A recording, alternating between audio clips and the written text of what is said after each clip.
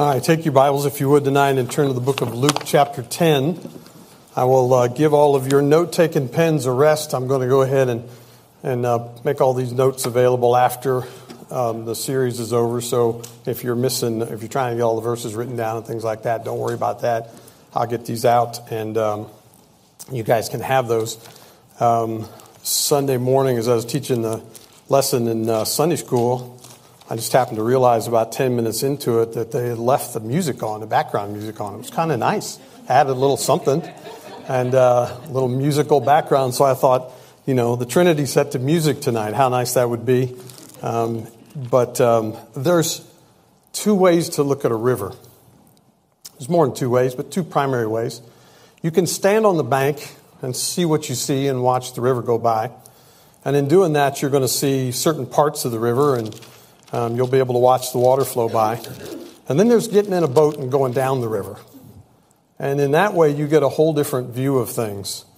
And that is the way in which the Scriptures intend for us to understand them, as a view from the inside.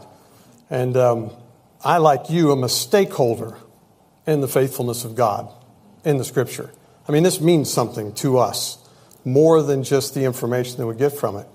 And so I'm not just reading the story of redemption. I'm in it. I'm in that story. And we are stakeholders in this. And so when I look at the river from inside the river in a boat going down the river, I get a completely different view.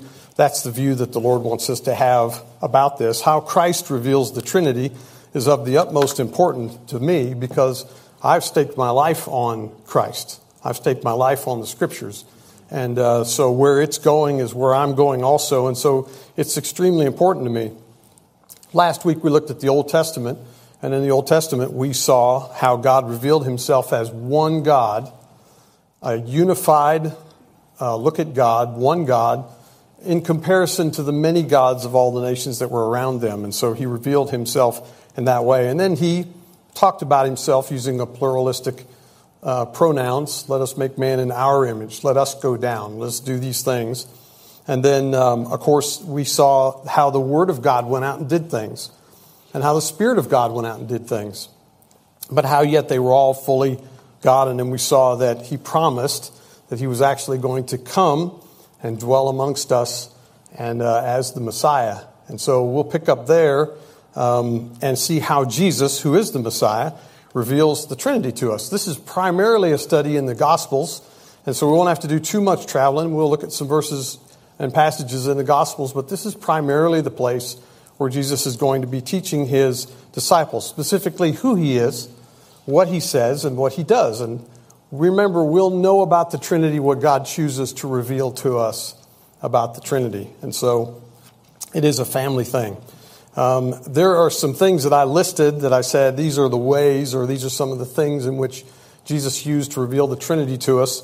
I'll give you 7 of them. There's more, I'm sure. And then I'll tell you that we're not going to look at all 7. We're going to look at 2.5. I think we can get that done. And I think that'll be the best investment of your time tonight and our time together in looking at those. The creation, of course, right? We saw how all 3 members of the Trinity made themselves known in the creation. Then the incarnation, we'll look at that. That's one of the ones we're going to look at. The attributes of God demonstrated in the life of Christ. You're going to find that divinity is no less divine, even when it's in a body of flesh. And then the acts of Jesus as God in flesh, because we see 2 different things. We see sometimes God doing human things, and then we see other times the man Jesus doing divine things. And so understanding how those 2 work is a revelation of the Trinity. Of course, the transformation, we won't get a chance to talk about that tonight, but the transformation is triune God work in our life, right? Salvation, redemption, regeneration, transformation. And then, of course, the resurrection, we looked at that last week. God raised Jesus from the dead. Jesus raised himself from the dead, and the Holy Spirit raised Jesus from the dead. And we saw the Trinity was at work there. And then, of course, future things, Jesus' return. And so, like I said, way too much for one lesson. We're going to look at 2.5 of those. and focus on those as much as we can tonight. Remember our definition of the Trinity. God is one in essence, manifest in three persons, yet God is undivided. And those three persons are not three parts of God. There are no parts. There's one God. And he's manifest in three persons, yet God is undivided. And on our three guidelines, guideline number one is when you see any one member of the Trinity at work, just presume they're all there. That's an interesting thing we're going to look at again tonight.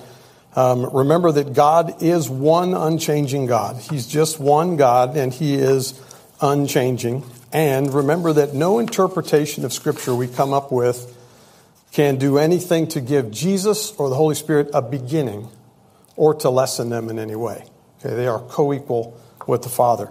And so Jesus primarily reveals the Trinity to his disciples. You know, the disciple is the intended, that's who the Bible's written to, is the disciple of Christ. And say, well, what about the evangelistic parts of it? Well, it is very much evangelistic. But the disciple of Christ is the designed evangelist of the Bible. The Bible's supposed to come to us in the hands of somebody who's bringing us the gospel and the good news. And so as disciples of Christ, we are the intended audience that the author is writing to in the Scripture. Okay, and so Jesus is going to show us that it's within salvation that we best understand his triune nature. And so we're going to start there in Luke chapter 10. I want to read you from verse 21 to 24. And Luke chapter 10, 21, he says, "In that hour, Jesus rejoiced in spirit and said, I thank thee, O Father, Lord of heaven and earth, that thou hast hid these things from the wise and the prudent." They're hidden from the wise and the prudent, right? The worldly wise and those of this world who try to just go after things intellectually, and hast revealed them unto babes. Even so, Father, for it seemed good in thy sight. All things are delivered to me of my Father, and no man knoweth who the Son is, but the Father. And who the Father is, but the Son, and he to whom the Son will reveal him. Verse 23, and he turned him unto his disciples, and said privately, Blessed are the eyes which see the things that ye see. Verse 24, for I tell you that many prophets and kings have desired to see those things which you see, and have not seen them, and to hear those things which you hear, and have not heard them. And so Jesus is pointing out to them that we as disciples, we're the intended audience for this message.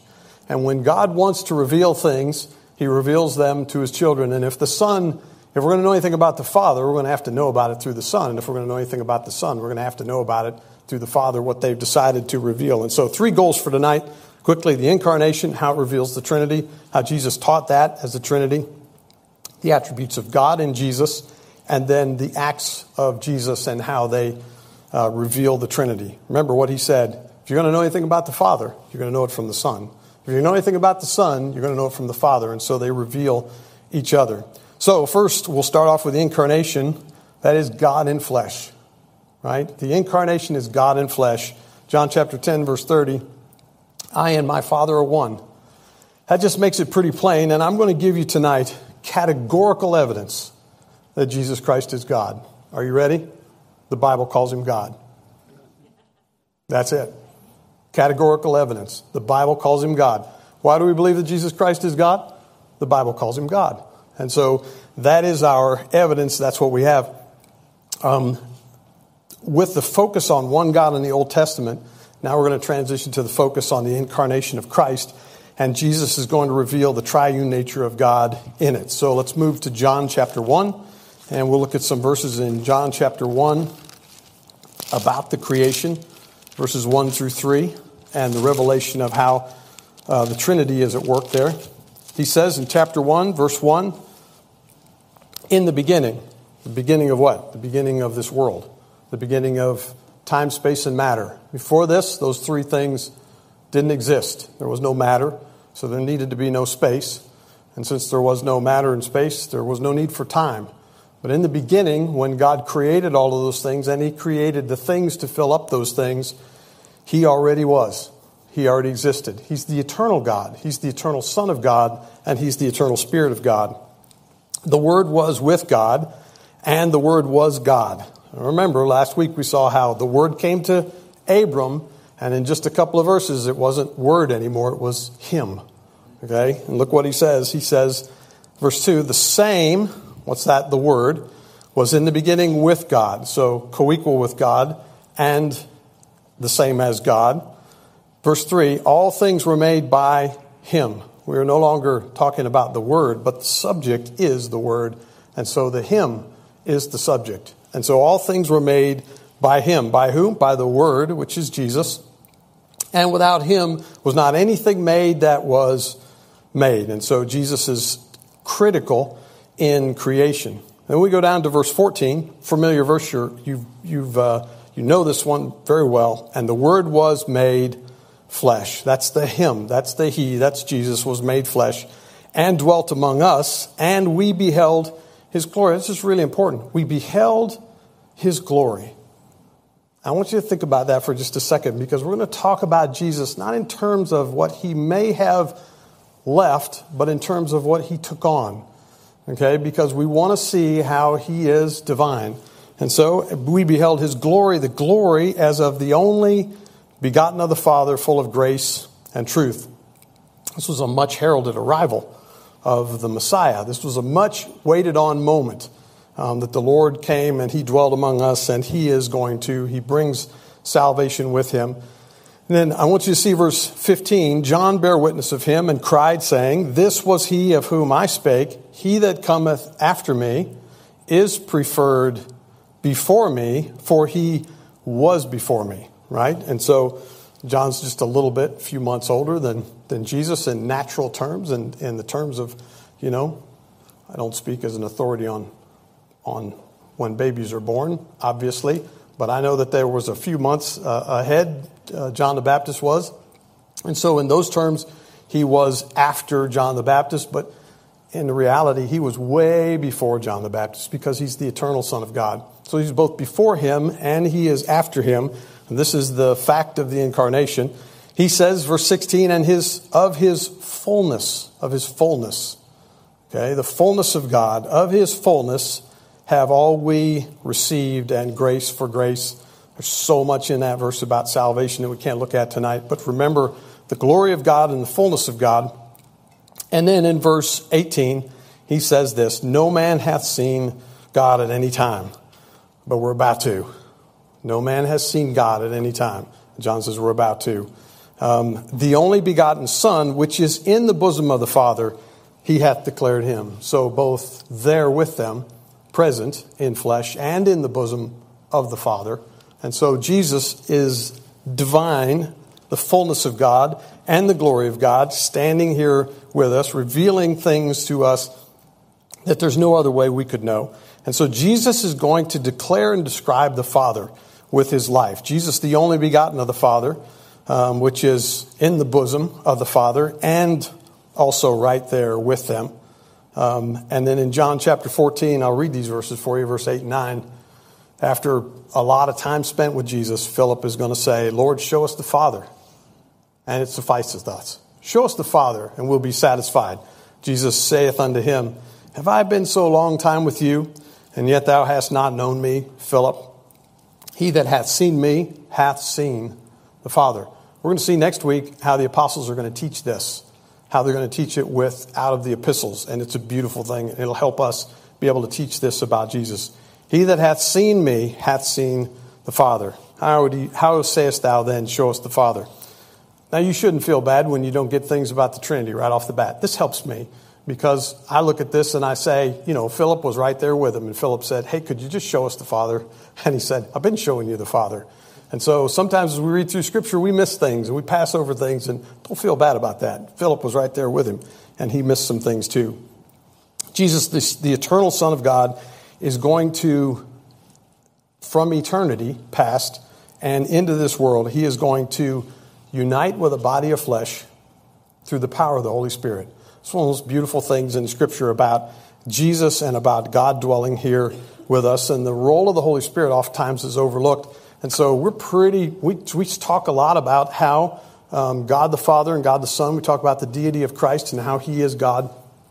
I want to give the Holy Spirit just a little bit of spotlight tonight and bring him into the picture and show you what he has been doing this whole time and what he's doing as Jesus is here on this earth.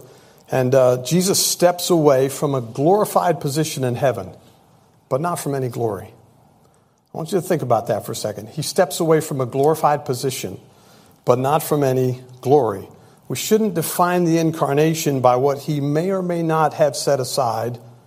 We should define it by what he took on. Galatians chapter 4, verse 4 says it this way. But when the fullness of time was come, God sent forth his Son, made of a woman, made under the law.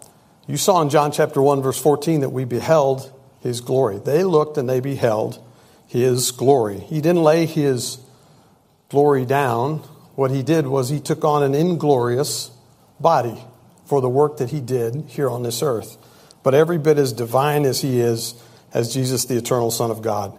Now there's future glorification coming for him. There's no doubt. And we're going to see him in a way that we've never seen him or the world's never seen him. Even better, like the transfiguration, only better. And so there's going to be a lot of future revelation of his glory that's not been seen before. But certainly when he was here, it wasn't without glory and it wasn't without the fullness of his divinity. He took part of our humanity, the flesh part. Okay? Romans chapter 8 verse 3 says it this way. It was the likeness of sinful flesh. That means it looked like sinful flesh, but it wasn't sinful.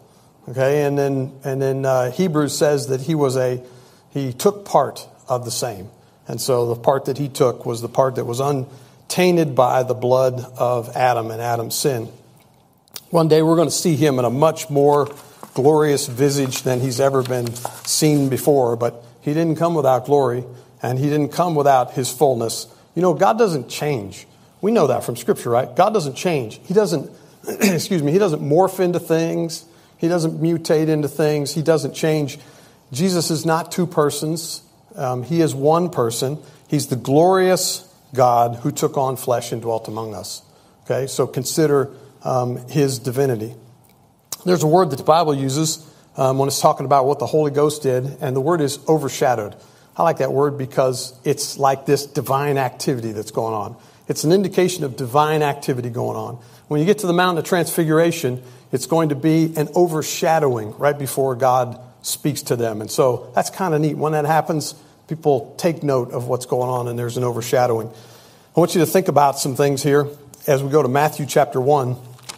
The role of the Holy Spirit in the incarnation is a revelation of the triune God and how he's at work. Remember, when we see one, we just should know they're all there. They're all there and they're all at work. So Matthew chapter 1, verse 18. What a great way to start a verse. Now the birth of Jesus Christ was on this wise. It needs to be explained because it's different than any other birth you've ever heard about. The birth of Jesus Christ was on this wise. When as his mother Mary was espoused to Joseph, before they came together, she was found with child of the Holy Ghost. Right? And so the Holy Ghost is stepping into the picture here, verse 20. But while he thought on these things, while Joseph thought on these things, behold, the angel of the Lord appeared unto him in a dream, saying, Joseph, thou son of David, fear not to take unto thee Mary thy wife, for that which is conceived in her is of the Holy Ghost. In verse 23, he says, behold, a virgin shall be with child, and shall bring forth a son, and they shall call his name Emmanuel, which, being interpreted, is God with us. Now, God is a spirit, of course, John 4:24. And so if God's there, the Spirit of God is there. And we know that Jesus is there because Jesus is the incarnate God. And so we see all three members of the Trinity here at work in the incarnation. In Luke chapter 1, verse 35, go over two books over, Matthew, Mark, Luke 1:35. He says, and the angel answered and said unto her, the Holy Ghost shall come upon thee, and the power of the highest shall overshadow thee. Divine activity, a covering of divine activity. Therefore also that holy thing which shall be born of thee shall be called the Son of God. So let's talk about the Holy Spirit and Jesus kind of in his life and how his what part the Holy Spirit is going to bring to bear here. We're going to go to the book of Acts for the first verse on this. And I want you to look at this because this is really important. In Acts chapter 20, verse 28, this is one of those verses I'd like for you to look at with me. Acts 20, 28. He says, "Take heed, therefore, unto yourselves, and to all the flock, over which the Holy Ghost hath made you overseers." There's your administrator of the church right there, the Holy Spirit. "To feed the church of God, which he hath purchased with his own blood." Okay? And so, now, we think about Jesus' blood, and we know it was blood. I mean, it wasn't Adam's blood. It was from the Holy Spirit. But when he bled, they didn't think his blood looked strange. It was just blood. It just looked like blood. But it was because he was in human form. But the Bible's going to tell us here was of the Holy Spirit, was of the Holy Ghost. And that is so important, and it's so critical in everything that happens in salvation. Hebrews chapter 9, verse 14 says it this way. If you're in the Bible Institute, you know this is one of my favorite verses in the Bible. How much more? It's talking about how God used the blood of animals for sacrifices, at least for the practical side of what he was teaching Israel. He says now in chapter 9, verse 14, "How much more shall the blood of Christ, who through the eternal Spirit offered himself without spot to God, purge your conscience from dead works to serve the living God?" In that verse right there, you know that redemption has nothing to do with us. It's God the Son joining himself to a body of flesh through the eternal Spirit of God, so that Jesus had a human body of the Virgin Mary with no connection to the blood of Adam, so that the blood of the eternal Spirit, God's own Spirit, became the offering that God made of himself to himself. It's hard to even get your mind around. But this is what God has done and provided us for us as our Redeemer, as our mediator. God provided himself a lamb, just as he promised back in Genesis 22. The sacrifice that God made was himself for us. He paid the debt for us to himself. The Trinity appears all around the incarnate Christ. You see it all the time. We saw it in his birth. We just talked about that. You see it in his baptism. Go with me to Matthew chapter 3. Matthew chapter 3. And we'll see some things. And even though it looks like every member of the Trinity here, all three members of the Trinity are acting independently, just remember that when you see them, when you see any one of those individually, just remember that all three are always manifest completely in each one. So in Matthew chapter 3, verse 13, the Bible says, "Then cometh Jesus from Galilee to Jordan unto John to be baptized of him. But John forbade him, saying, I have need to be baptized of thee, and comest thou to me? And Jesus answering said unto him, Suffer it to be so now, for thus it becometh us to fulfill all righteousness. Then he suffered them and him. And Jesus, when he was baptized, went up straightway out of the water. And lo, the heavens were opened unto him, and he saw the Spirit of God descending like a dove and lighting upon him. And lo, a voice from heaven saying, This is my beloved Son, in whom I am well pleased. And so here we see the Spirit. He's called the Holy Spirit. And in many places he's called the Spirit of God, the Spirit of Christ. But here we see all three of these, even though they look like they're in individual roles, we can see all three of them together in each one of their individual persons. Romans chapter 8, verse 9 helps us out with this connection in the Holy Spirit.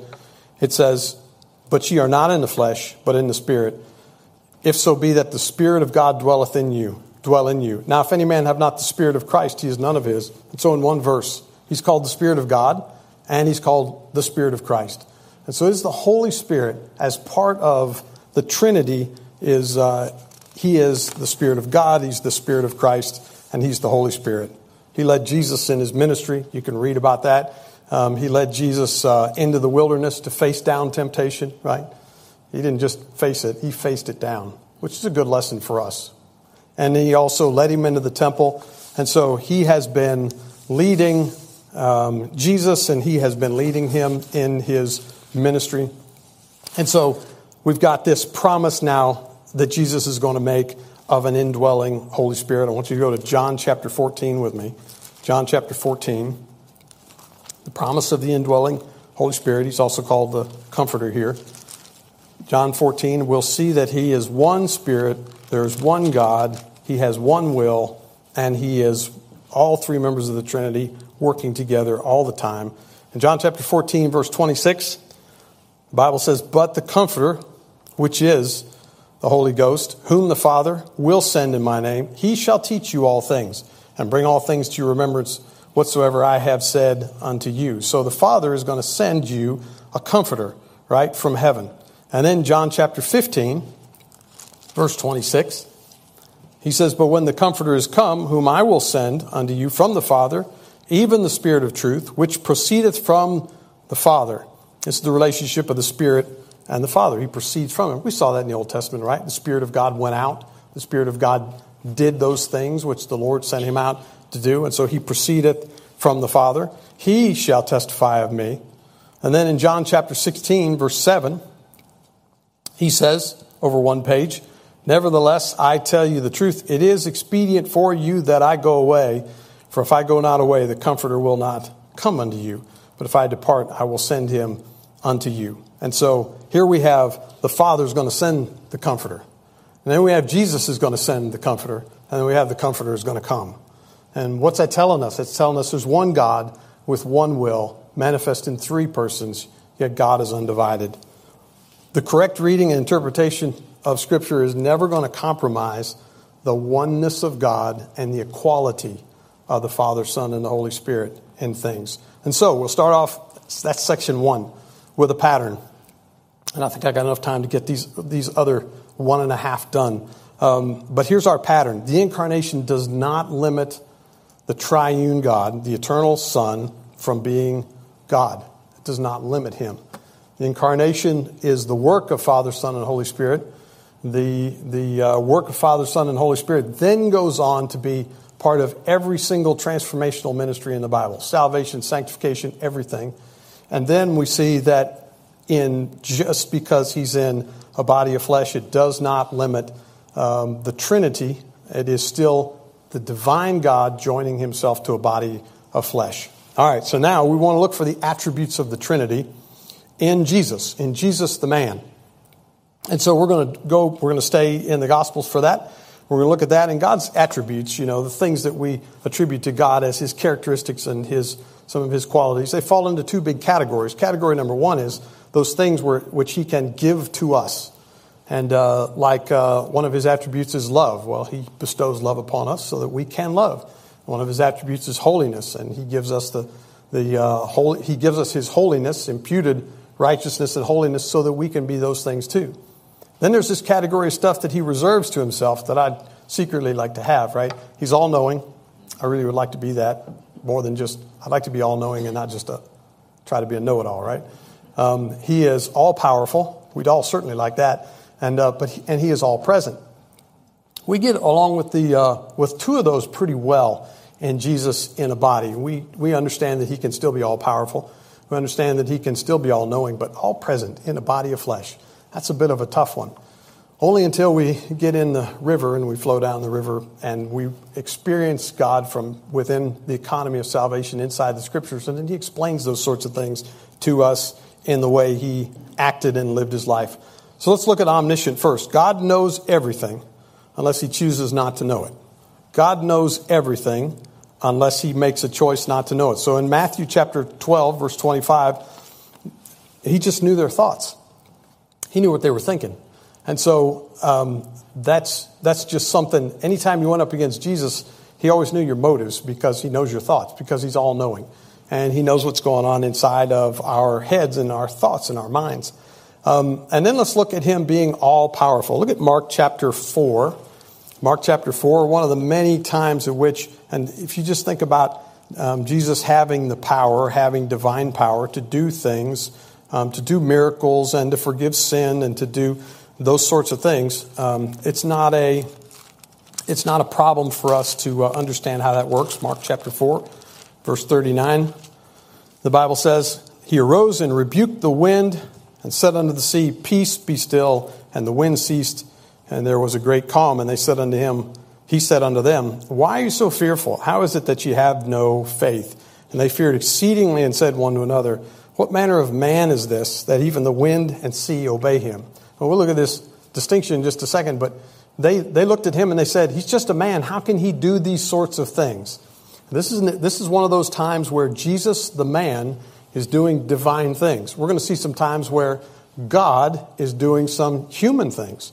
And keeping those separate is how we're going to see different parts of the Trinity revealed itself. So we see he's omnipotent. He commands his creation and it just does what he wants it to do.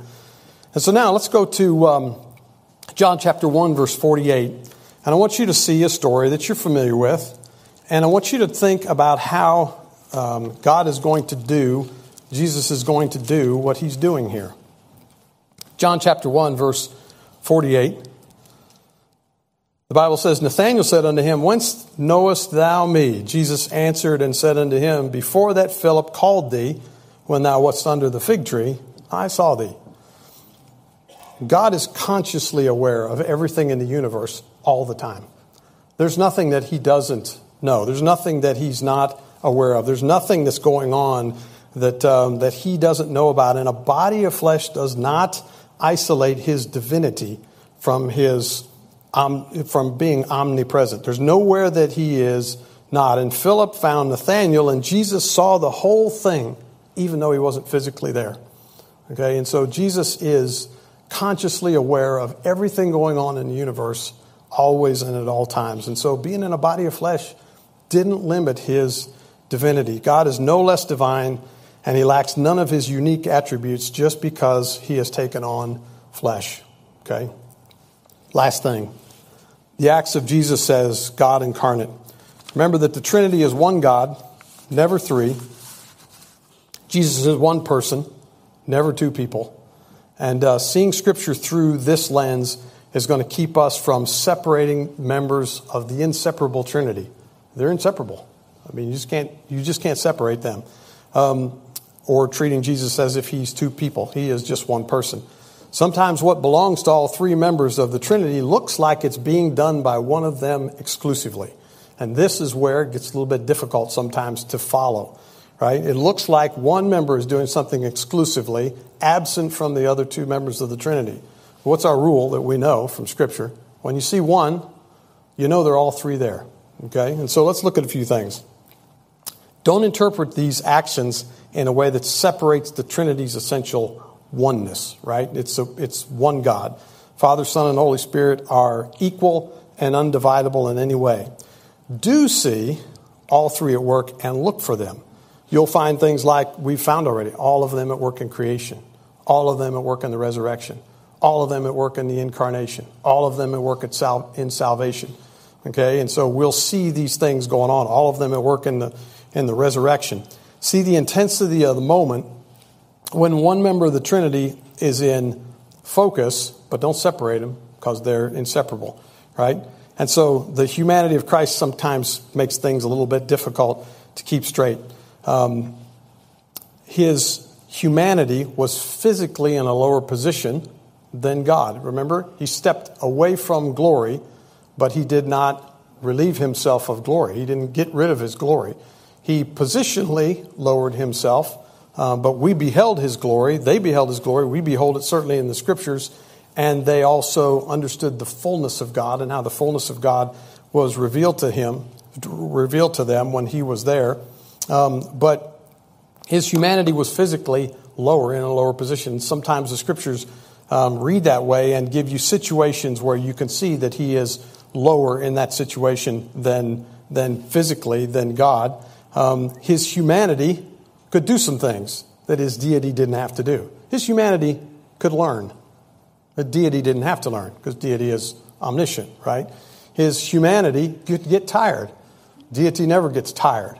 And so when you're seeing those things, you're seeing how divine is doing human things, and sometimes how the human aspect, is doing divine things, and determine whether you're seeing God doing something human or whether you're seeing Jesus the man doing something divine. For instance, Jesus is out walking on the water one night, and it's like he's just walking, and almost like he would have passed by them, right? He's out walking. Now, who was walking on the water? Well, it was the man that was walking on the water. He was doing it by the power of God, but it was the man that was walking on the water. As was the other man that got out and started walking on the water that night. He was also just a man, and he wasn't walking on the water by any of his own power. He was walking on the water because God somehow helped him, allowed him to walk on that water. And so we see Jesus the man doing a divine thing. And so when we see that, it's one of those things where we just have to make the distinction between the two, but we never lower God, and we never take away his deity, and we never do anything that separates him or makes him less than co-equal with the Father. And that's the way we read Scripture. That's the way the disciples of God within salvation read Scripture. God doing things. God was made flesh. Romans tells us that. We'll look more at that next week. God was made flesh. Hebrews 5:8 says he learned things. And so when we see those things, just remember the humanity of Jesus did some things that deity didn't have to do. All right, and the deity could do things that the man couldn't do. God revealed his triune nature through Jesus. To see the river this way, you've got to be in it. That's what he told his disciples. That's my analogy. What he told his disciples was, this is for your eyes. This is for eyes of faith. This is for people that are believers. Jesus taught his disciples about the triune nature of God. Okay, with teaching for regenerate minds and eyes, he told them, plain teaching that declares the Father, Son, and Holy Spirit is one God in three persons, but God is undivided. Through the demonstration of the attributes of God, that Jesus Christ clearly is God, and through the beholding of his glory, he united himself. He made a union between the divine God and a body of flesh so that he could die on the cross for us, shed blood that was not Adam's blood, but blood from the Holy Spirit of God, and make himself an offering of God, from God, to God for our sin. And through the beholding of his glory, we see God doing human things, and we see the man Jesus doing divine things. And always try to keep them separate and view those the way they are, and you'll see the Trinity revealed. So many other things you can see about the Trinity as you read along in Scripture. But here's what you have to do. You have to look and say, when I see one of the members at work, I need to look for the understanding of how God is revealing his triune nature in that. Now, here's what we have left to do. I got 1 minute to give you a synopsis of next week. What we have left to do, considering that we may have actually done nothing so far in these last 2 weeks in terms of the Trinity as a topic, right? What we have yet to do is we need to look now at how the apostles taught this. Of course, it's the Holy Spirit teaching, right? But it's not like the apostles didn't know what they were talking about. And so we're going to see how they taught these sorts of things, how they described him, how they would teach the Trinity, and then that will give us the three sections from Scripture. We'll have the Old Testament look at how he's one God, okay, as comparison to others who had many gods. We're going to see how he revealed himself in pluralistic language, but also talking about how the Word of God went out, the Holy Spirit went out, the Messiah was coming. So Messiah came. And the Trinity is involved in the incarnation. The Trinity is involved in the resurrection. The Trinity is involved in everything about the life of Jesus Christ. And the Trinity is absolutely necessary. By the way, by now, I hope you can see that nothing but a triune God could effectively redeem you. That leaves Allah out. That leaves all the other gods out who are not triune, which is all the rest of them. And so without that triune nature, he could not remain holy and redeem us. All part of how God's plan of redemption works together. Then we're going to see, we saw tonight, the triune God revealed in Christ. And then next week, we're going to see how not only is he taught by the epistles, but also we're going to see how the Trinity is involved in the second coming. And so